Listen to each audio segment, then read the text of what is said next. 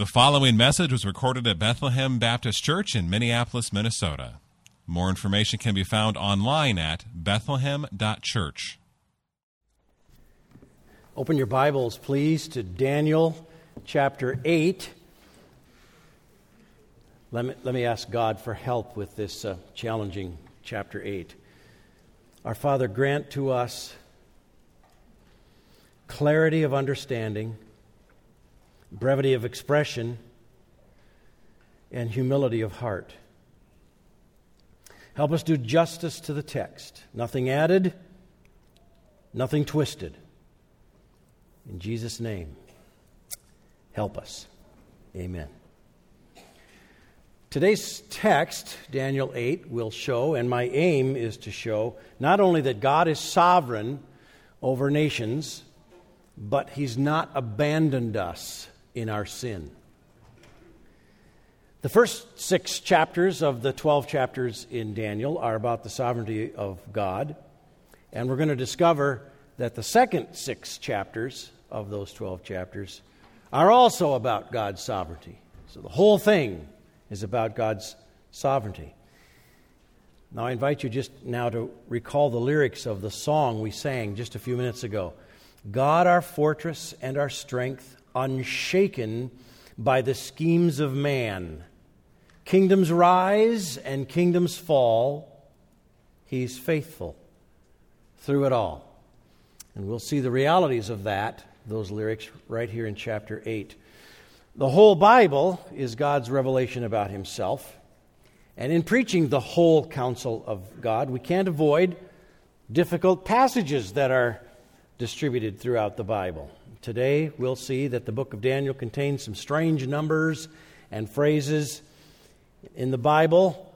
Not everything is equally clear or equally important.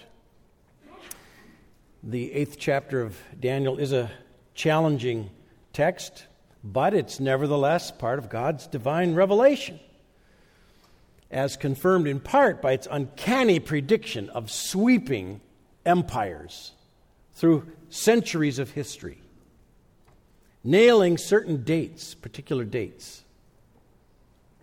And so it's unspeakably precious. All Scripture is profitable.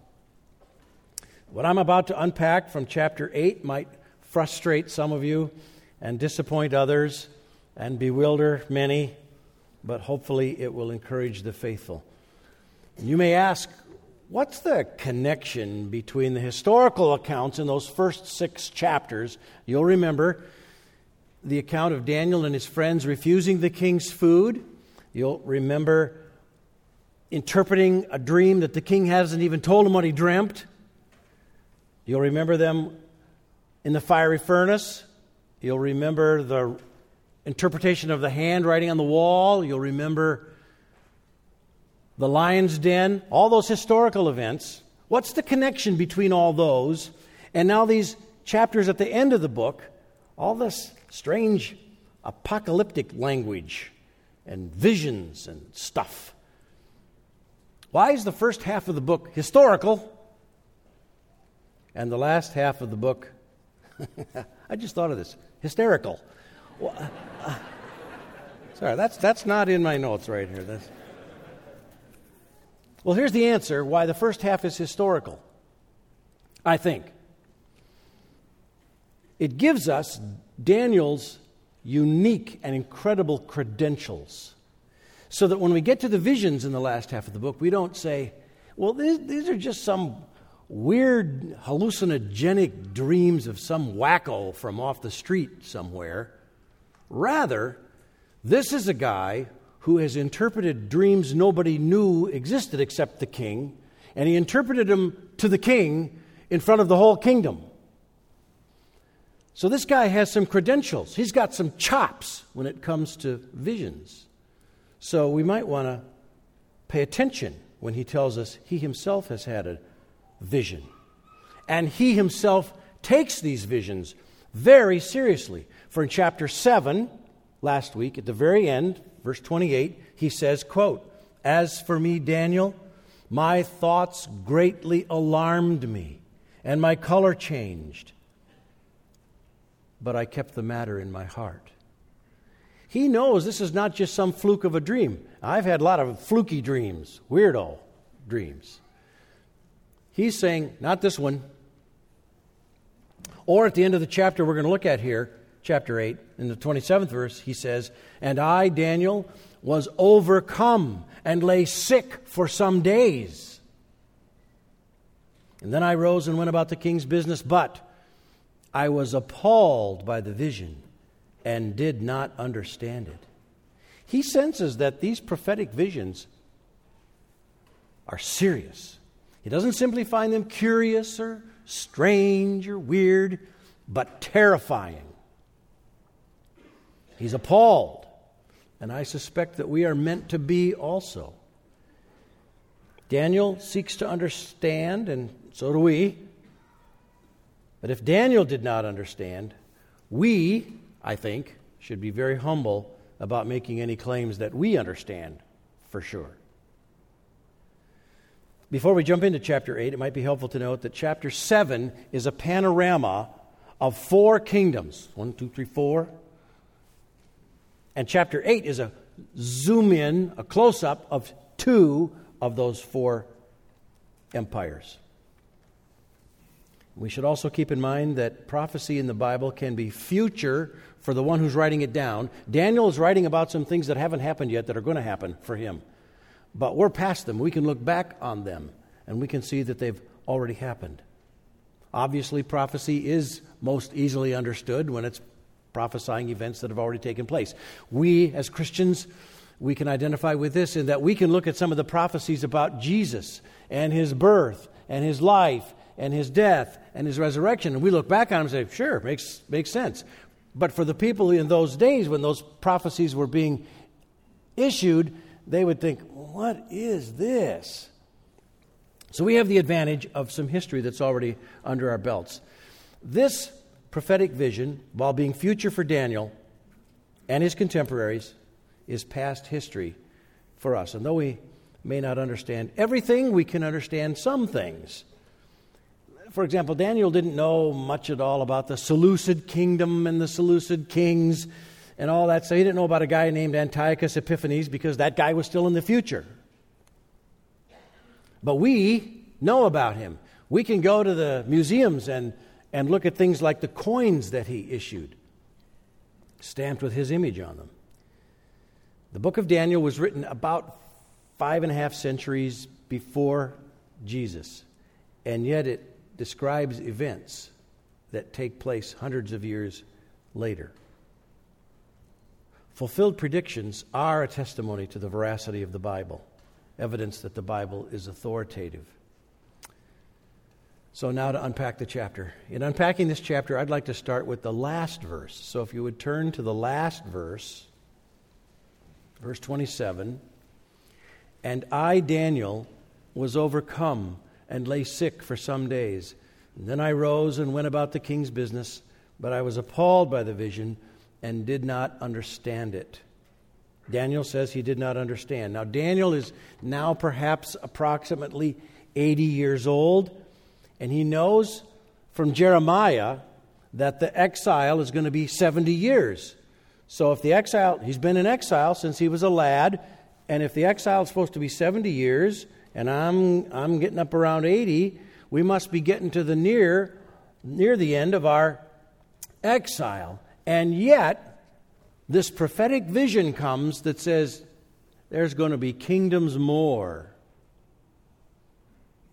of terrible, horrible, no good, very bad things, including the desecration of holy things. Problems for the Jews are going to be extended. No wonder Daniel is appalled, and he freely admits he doesn't get it. I thought we were just about at the end of this suffering. Bummer. Now, one more little tip for us. In trying to understand the characters in Daniel's vision, there's rams and goats, and we've seen bears and leopards and various creatures. One way to understand these characters and the character of those characters is to pay attention to the verbs. What do they do? What do these characters do? We're going to see words like charging, did as he pleased, struck, broke, cast him to the ground, trampled on him, caused fearful destruction, destroy, make deceit prosper, and so on. Now, the same principle, observing verbs, applies to you and me. How do people know what we're like? Well, they watch how we behave. Talk's cheap. People are watching our actions. Now, over the past 2 Sundays, Pastor Stephen unpacked Daniel's first vision, which appeared in the first year of King Belshazzar's reign, and it's now 2 years later. Sometimes God seems to delay before shedding light on something we'd like to know more about right now. His timing is not ours. No doubt, virtually everyone in this room has something we'd like God to explain now. Could you give us some clarity now? What's your plan? And he waits. Here he waited 2 years, gave one vision 1 year. 2 years later, he gives a vision that clarifies a portion of it. His timing is not our timing. Now, verse 1. Daniel 8, verse 1. In the 3rd year of the reign of King Belshazzar, a vision appeared to me, Daniel, after that which appeared to me at the first, the last chapter. Daniel has already, by the way, seen the fulfillment of the first part of his first vision. You know, there are these 4 kingdoms, and one kingdom is going to fall and be replaced by another. He's already seen that in his lifetime. The Babylonians have been conquered by the Medo-Persians. That's already in the bank. Verse 2. And I saw in the vision, and when I saw, I was in Susa, the citadel, which is in the province of Elam, and I saw in the vision, and I was at Ulai Canal. I raised my eyes and saw. There's a lot of seeing here. I saw. I think we're supposed to try to picture this. And behold, a ram standing on the bank of the canal, and it had 2 horns. In the Bible, horn usually or often refers to strength, fierceness. It had 2 horns, and both horns were high, but one was higher than the other, and the higher one came up last. And I saw the ram charging westward and northward and southward. No beast could stand before him, and there was no one who could rescue from his power. He did as he pleased and became great. This phrase, became great, or some version of it, is going to show up in this chapter 5 times. The word implies a self-magnified arrogance, becoming a law unto oneself and just trampling others. The animals in these visions, by the way, represent kings. These horns are kings, and they're not only nasty, but they think of themselves as independent, not dependent. I'll make the rules around here, is the attitude that they have. So who or what is this ram with these 2 horns, and what are the differentiated horns? Well, the ram with the 2 horns represents the 2 kings of Media and Persia. Now, how do we know that the 2 horns, and the ram with the 2 horns, represents the kings of Media and Persia? What would give me the confidence to say that? Because verse 20 tells us that. If you flip over to verse 20, as for the ram that you saw with the 2 horns, these are the kings of Media and Persia. Straightforward. There it is. Now here's a principle of Bible interpretation. The main things are the plain things, and the plain things are the main things. So there's going to be some stuff in chapter 8 here we might wonder about and speculate on. Not this. It's plain, and it's main. Now we'll notice in verse 4, this covers a lot of time and a lot of geography. Ram charging westward and northward and southward. It's a lot of territory over there. Takes time for armies to charge around like that. And we're not given the details. We're not given all the battles and who the generals were and all that kind of stuff. We're not given the details because we don't need them. There are details we don't need. Now, verse 5, another animal enters the vision. As I was considering, behold, a male goat. Now, this is the king of Greece. This male goat is the king of Greece. And you may ask, well, Pastor Sam, how do you know this is the king of Greece? Because verse 21 tells us who it is. If you go to verse 21, and the goat is the king of Greece. That's plain. Don't have to guess who the goat is. And Greece, interestingly, I was so intrigued by some of the stuff I discovered as I was reading about this. Greece, as you know, is surrounded by the Aegean Sea. And the root word of Aegean is goat. And Alexander the Great established a capital called Agi, which is the word goat. Isn't that interesting? So in Daniel's vision here, the Persian Empire is a ram with two horns, and the Greek Empire is a goat. Also interesting. I don't want to make too much of this, but I was tickled to observe this. I started poking around online, looking at pictures. And I was trying to learn a little bit about these empires a little bit, and discovered that the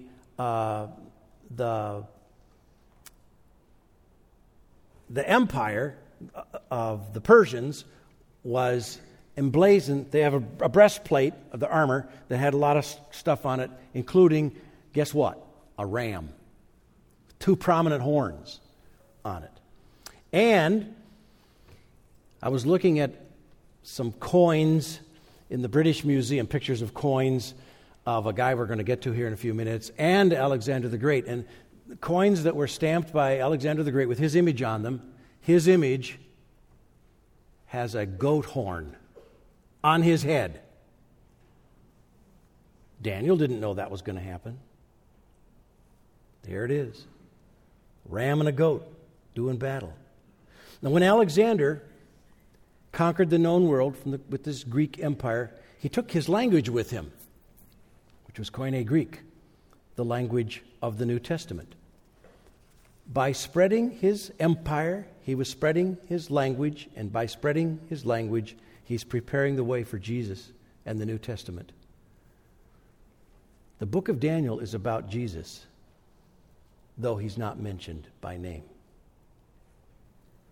Continuing in verse 5 about the male goat. Male goat came from the west across the face of the whole earth without touching the ground, which I think refers to the ease with which his armies moved and the speed with which they progressed. And the goat had a conspicuous horn between his eyes. And he came to the ram with the two horns, which I had seen standing on the bank of the canal, and he ran at him in his powerful wrath. And I saw him come close to the ram, and he was enraged against him and struck the ram and broke his two horns. And the ram had no power to stand before him, but he cast him down to the ground and trampled on him, and there was no one who could rescue the ram from his power. And then the goat became, here it is again, exceedingly great. But when he was strong, the great horn was broken. Alexander, conquering the known world, dies at the age of 32. No army conquered him. He just died. I mean, he was sick. He got drunk, and he got sick, and he died. And instead of it, the horn, there came up four conspicuous horns toward the four winds of heaven. So to recap, we've had a ram with two horns, and he was trampled by a goat with one horn, and that horn was broken, and up came four horns, and now, verse 9, out of one of the four horns, came a little horn, which grew, here it is again, exceedingly great, toward the south, toward the east, toward the glorious land. I think Daniel means towards his homeland, Israel. Now, there was a little horn in Pastor Stephen's chapter 7. And that little horn arises in chapter 7 from the fourth of the four kingdoms. Here, this little horn arises from the third empire, and therefore, I infer it's not the Antichrist, because there's another kingdom yet to come. Now, if he's not the Antichrist, the final Antichrist, who is he? Who is this horn? Well, history records that when Alexander the Great died, his empire was taken over by 4 generals, these 4 horns: Cassander, Lysimachus, Seleucus, and Ptolemy. And out of one of them, Seleucus, grew the little horn which grew great, namely Antiochus Epiphanes. And there's nothing beyond this guy's defiance. He openly defies Jehovah, who in our text we'll see is called the Prince of the Host, a reference to God. For example, this Antiochus Epiphanes minted a coin with his image stamped on it, and the words in Greek, Theos Epiphanes, God made manifest. If you want to know what God looks like, look at me. That's what he's saying in the coinage of his realm. Incredible. He considered himself a manifestation of Zeus. Such arrogance. It's blasphemy. This Antiochus, so there's these 4 horns. Out of one of them rises up this guy. He was a character. He slaughters approximately 100,000 Jews. 40,000 of them in 3 days. He takes about 40,000 of them into captivity and makes slaves of them. Verse 10. That's referring to the horn of this guy, Antiochus Epiphanes. It grew great. There it is again. Grew great. And that greatness again is this arrogance, this self-magnified cockiness. It grew great, even to the host of heaven. And some of the host and some of the stars it threw down to the ground and trampled on them. Now, who is this host and the stars? What do they represent? Do we have any clues? Yes, we do. In verse 24, jump down to verse 24. His power shall be great, but not by his own power, and he shall cause fearful destruction, and shall succeed in what he does, and destroy mighty men and the people who are the saints. That's who he destroys. That's who he throws down. The saints, believers. Verse 11. This horn, became great, even as great as the Prince of the Host. Now, the Prince of the Host represents God, and when it's saying that he became as great as him, it doesn't mean he became equal with him. It says it's meaning that he became a rival. He's competing. And here now is the abomination that Antiochus brought upon Israel. Quote, in verse 11, and the regular burnt offering was taken away from him, taken away from the prince, taken away from Jehovah. Sacrifices were to him, and Antiochus took that away. He ended the morning and evening sacrifices.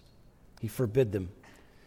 And instead, he brings in to the temple an unclean pig and sacrifices it to Zeus, as though to say, you Jews, here's what I think about your Jehovah. Secondly, in verse 11, and the place of his sanctuary, the prince's sanctuary, was overthrown. Verse 12, and a host will be given over to it, this horn, together with the regular burnt offering because of transgression, and it, the little horn, Antiochus, will throw truth to the ground. We can see it stated another way in verse 25. Verse 25, he will make deceit prosper. Throw truth to the ground, make deceit prosper. Antiochus, by the way, and his soldiers shredded and burned the Torah, the scriptures that Moses had written. Here in verse 13 now, we see a major turning point. Then I heard a holy one speaking, and another holy one said to the one who spoke, for how long is the vision concerning the regular burnt offering, the transgression that makes desolate, and the giving over of the sanctuary, and the host to be trampled underfoot? So first notice that Daniel's vision here is not fully comprehensible even to angels. Angels know quite a lot of things, and they don't know quite a lot of things. As the Bible says, they long to look into these things. And notice that the angel doesn't ask, Now, why is this happening? Or, who's the goat? But he asks, how long? How long? That's a question that's asked by sufferers. Have you ever felt what the psalmist felt? Psalm 13. How long, O Lord? Will you forget me forever? How long must I take counsel in my soul and have sorrow in my heart? All the day? How long shall my enemy be exalted over me? The angel is asking how long, but the answer comes not to the angel, but to Daniel. Verse 14. And he said to me, Daniel. Now, though the temple was not completely obliterated and leveled, it was emptied of its valuables, it was emptied of its worshipers, and it was defiled by the unclean sacrifice to Zeus. It was made unclean, it was made unfit. So Antiochus is not only attacking God's people and trying to take territory, he's attacking God himself. Verse 14, he said to me, answering the question, how long? For 2,300 evenings and mornings, and then the sanctuary shall be restored to its rightful state. Now, what are the 2,300 evenings and mornings? Is that 2,300 days? Is it less than that? Because it would be 1,150 mornings plus 1,150 evenings totals 2,300, which would be less, would be half of 2,300 days? Or what is it? And I have found 3 viable interpretations of this number, and I want to warn us all about interpreting prophecy by drawing attention to a 4th interpretation that has already been disproven, namely this. In the 1800s, a guy named William Miller interpreted each day to be a year. So 2,300 days is 2,300 years. And he predicted, therefore, that Jesus would return sometime between March 21st, 1843, and March 21st, 1844. As a result of his prediction, many people quit their jobs. Some jumped from trees and rooftops expecting to be raptured, but they were only ruptured. It became known as, quote, the Great Disappointment. Collateral damage to people's faith was horrific. So let us beware of how we interpret the Bible. So there are 3 viable interpretations, and without taking time here to belabor the different options, let me just say here in shorthand that some calculations show the timing of the 2,300 mornings and evenings to culminate, to come to an end at 164 BC, which is the year when the temple is restored and rededicated. Antiochus makes a mess of it, and at the end of this number, it's restored. This event in 164 BC is marked by something most of us recognize in this room, something that is commemorated on a U.S. postage stamp. Hanukkah. This is Hanukkah. Daniel is forecasting the restoration of the temple before it's destroyed and before it's rebuilt.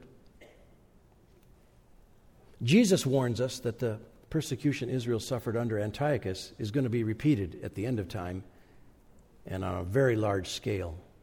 Matthew 24:15. So when you, this is Jesus talking, so when you see the abomination of desolation spoken of by the prophet Daniel standing in the holy place, let the reader understand, and several verses later he says, and this is the good news, and this is part of what I want us to get in this chapter this morning, and if those days had not been cut short, no human being would be saved.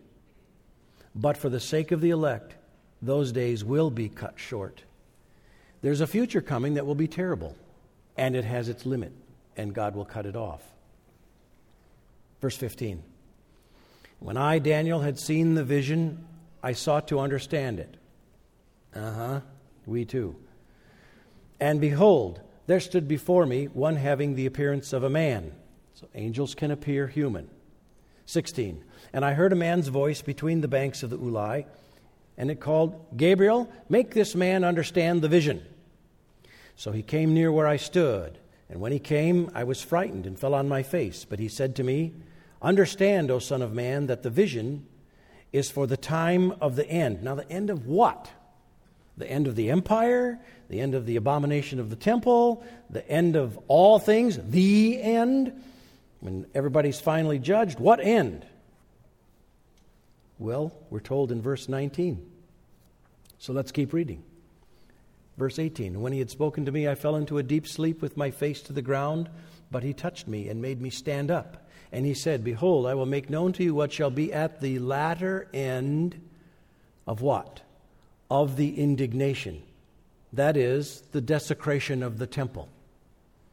Slaughtering pigs and so forth in there, burning scriptures. For it refers to the appointed time of the end. Take hope, Christians.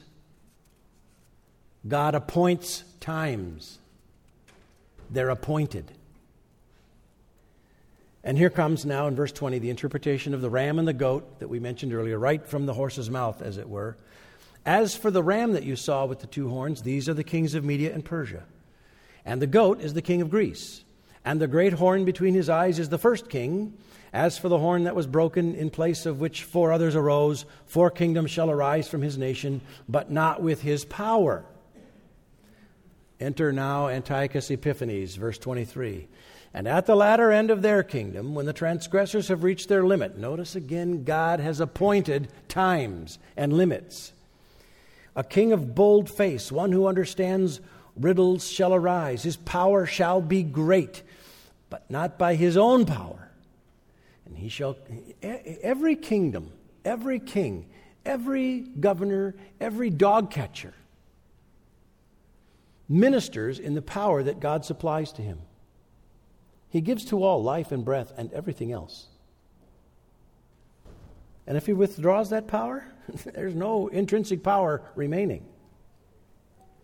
24, his power shall be great, but not by his own power. And he shall cause fearful destruction, and shall succeed in what he does, and destroy mighty men and the people who are the saints.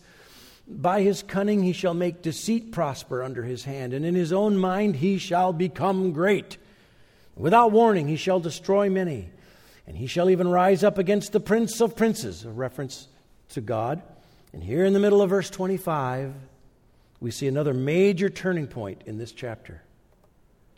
And he shall be broken, but by no human hand. It's not going to be some other army that takes him down. God, who has been at work behind the scenes, at last steps forward.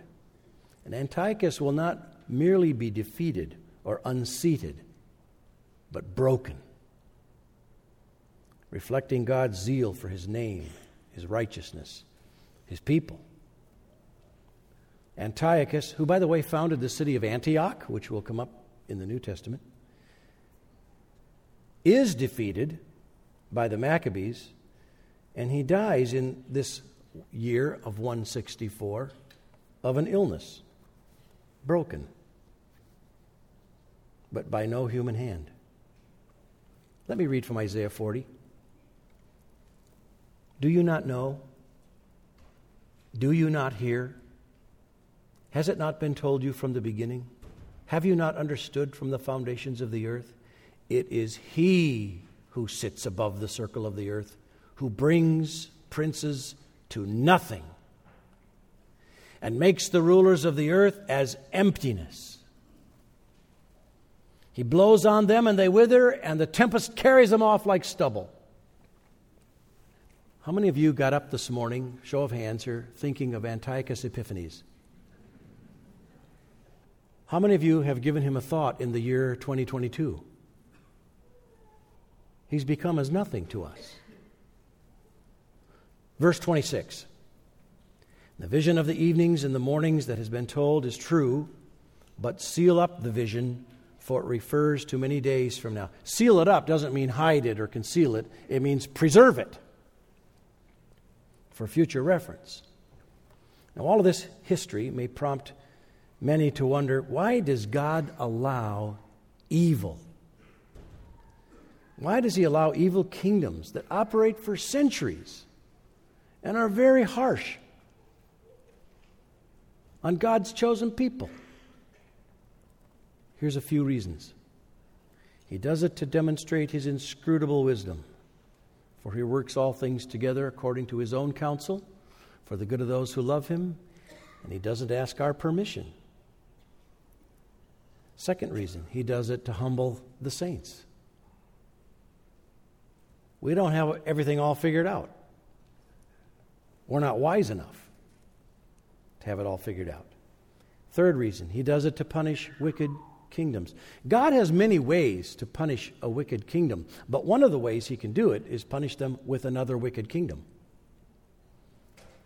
Fourth reason God allows evil kingdoms is to establish the gospel. It will be a wicked kingdom that will crucify Jesus for your sins so that you can be saved,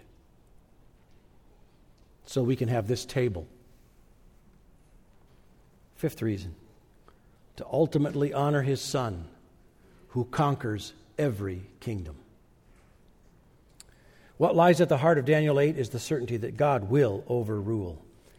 I want to just go back over this chapter just briefly and notice some things called divine passives. Divine passives. Verse 1, it says, a vision appeared. It didn't just appear. God sent it. God sent this vision. And we could ask ourselves, what kind of a God would give a vision like this that predicts so much difficulty? Well, one answer would be He's a God who doesn't want His faithful to be downhearted when the difficulty arrives. Hang in there. It's coming, and it has a limit. I'm going to cut it off. Verse 8, a great horn was broken. God broke it. Verse 12, a host was given over. No, God gave them over. Verse 25, broken not by human hands. Well, it's God who breaks him. God is at work even when evil befalls His people. He ordains the reign of wicked kings, and He breaks them.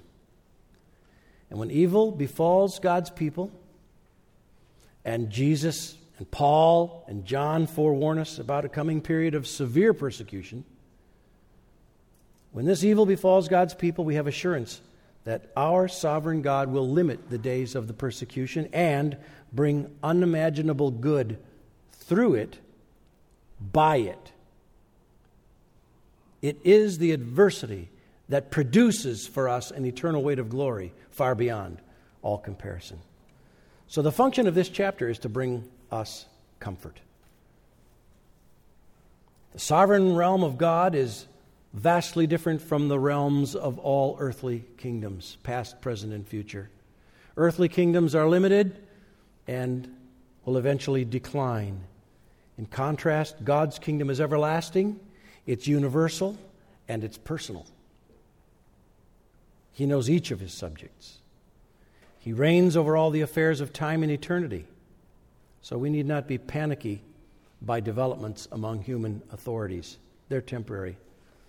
Let me give you this interpretation from John Calvin. He says, if nothing had been predicted, so these are predictive visions that Daniel's having. If nothing had been predicted, the pious, that is, the people of God, would have glided gently downward to despair in consequence of their heavy afflictions. And if this had not been predicted, they would have thought themselves deceived concerning the splendid promises concerning their return from captivity. But when they perceived everything occurring according as they had been opportunely forewarned,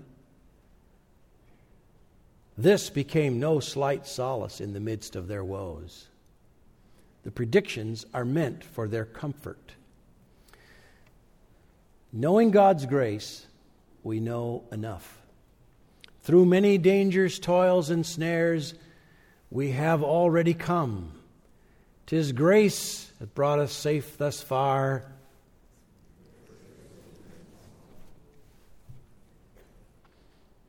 My heart is saying amen. He is sovereign over the nations, and he has not abandoned us, even in our sin. Because he's not abandoned his sovereign plan, revealed ahead of time. Now, Daniel's response to this vision and its significance is that it puts him in bed, sick, overcome, appalled. And as we'll see after Easter, it drives Daniel to pray. Back in chapter 6, we saw Daniel get arrested because he prayed. But we weren't told what he prayed in chapter 6. Doesn't it make you wonder, what does he pray when he gets arrested for praying? Chapter 9 is going to give us what he prays. So three sermons on 1 Corinthians 15, and then come back to hear Daniel pray. Now here are some lyrics you're going to sing in just a moment. O Father, you are sovereign in all the affairs of man. No powers of death or darkness can thwart your perfect plan. All chance and change transcending, supreme in time and space, you hold your trusting children secure in your embrace. O Father, you are sovereign, the Lord of human pain, transmuting earthly sorrows to gold of heavenly gain. All evil overruling, as none but conqueror could. Your love pursues its purpose and our soul's eternal good. O Father, you are sovereign. We see you dimly now, but soon, before your triumph, earth's every knee shall bow. With this glad hope before us, our faith springs up anew. Our sovereign Lord and Savior, we trust and worship you. Thank you for listening to this message from Bethlehem Baptist Church in Minneapolis, Minnesota. Feel free to make copies of this message to give to others, but please do not charge for these copies or alter their content in any way without written permission from Bethlehem Baptist Church. For more information, we invite you to visit us online at bethlehem.church or write us at 720 13th Avenue South, Minneapolis, Minnesota, 55415. Bethlehem Baptist Church, spreading a passion for the supremacy of God in all things, for the joy of all peoples, through Jesus Christ.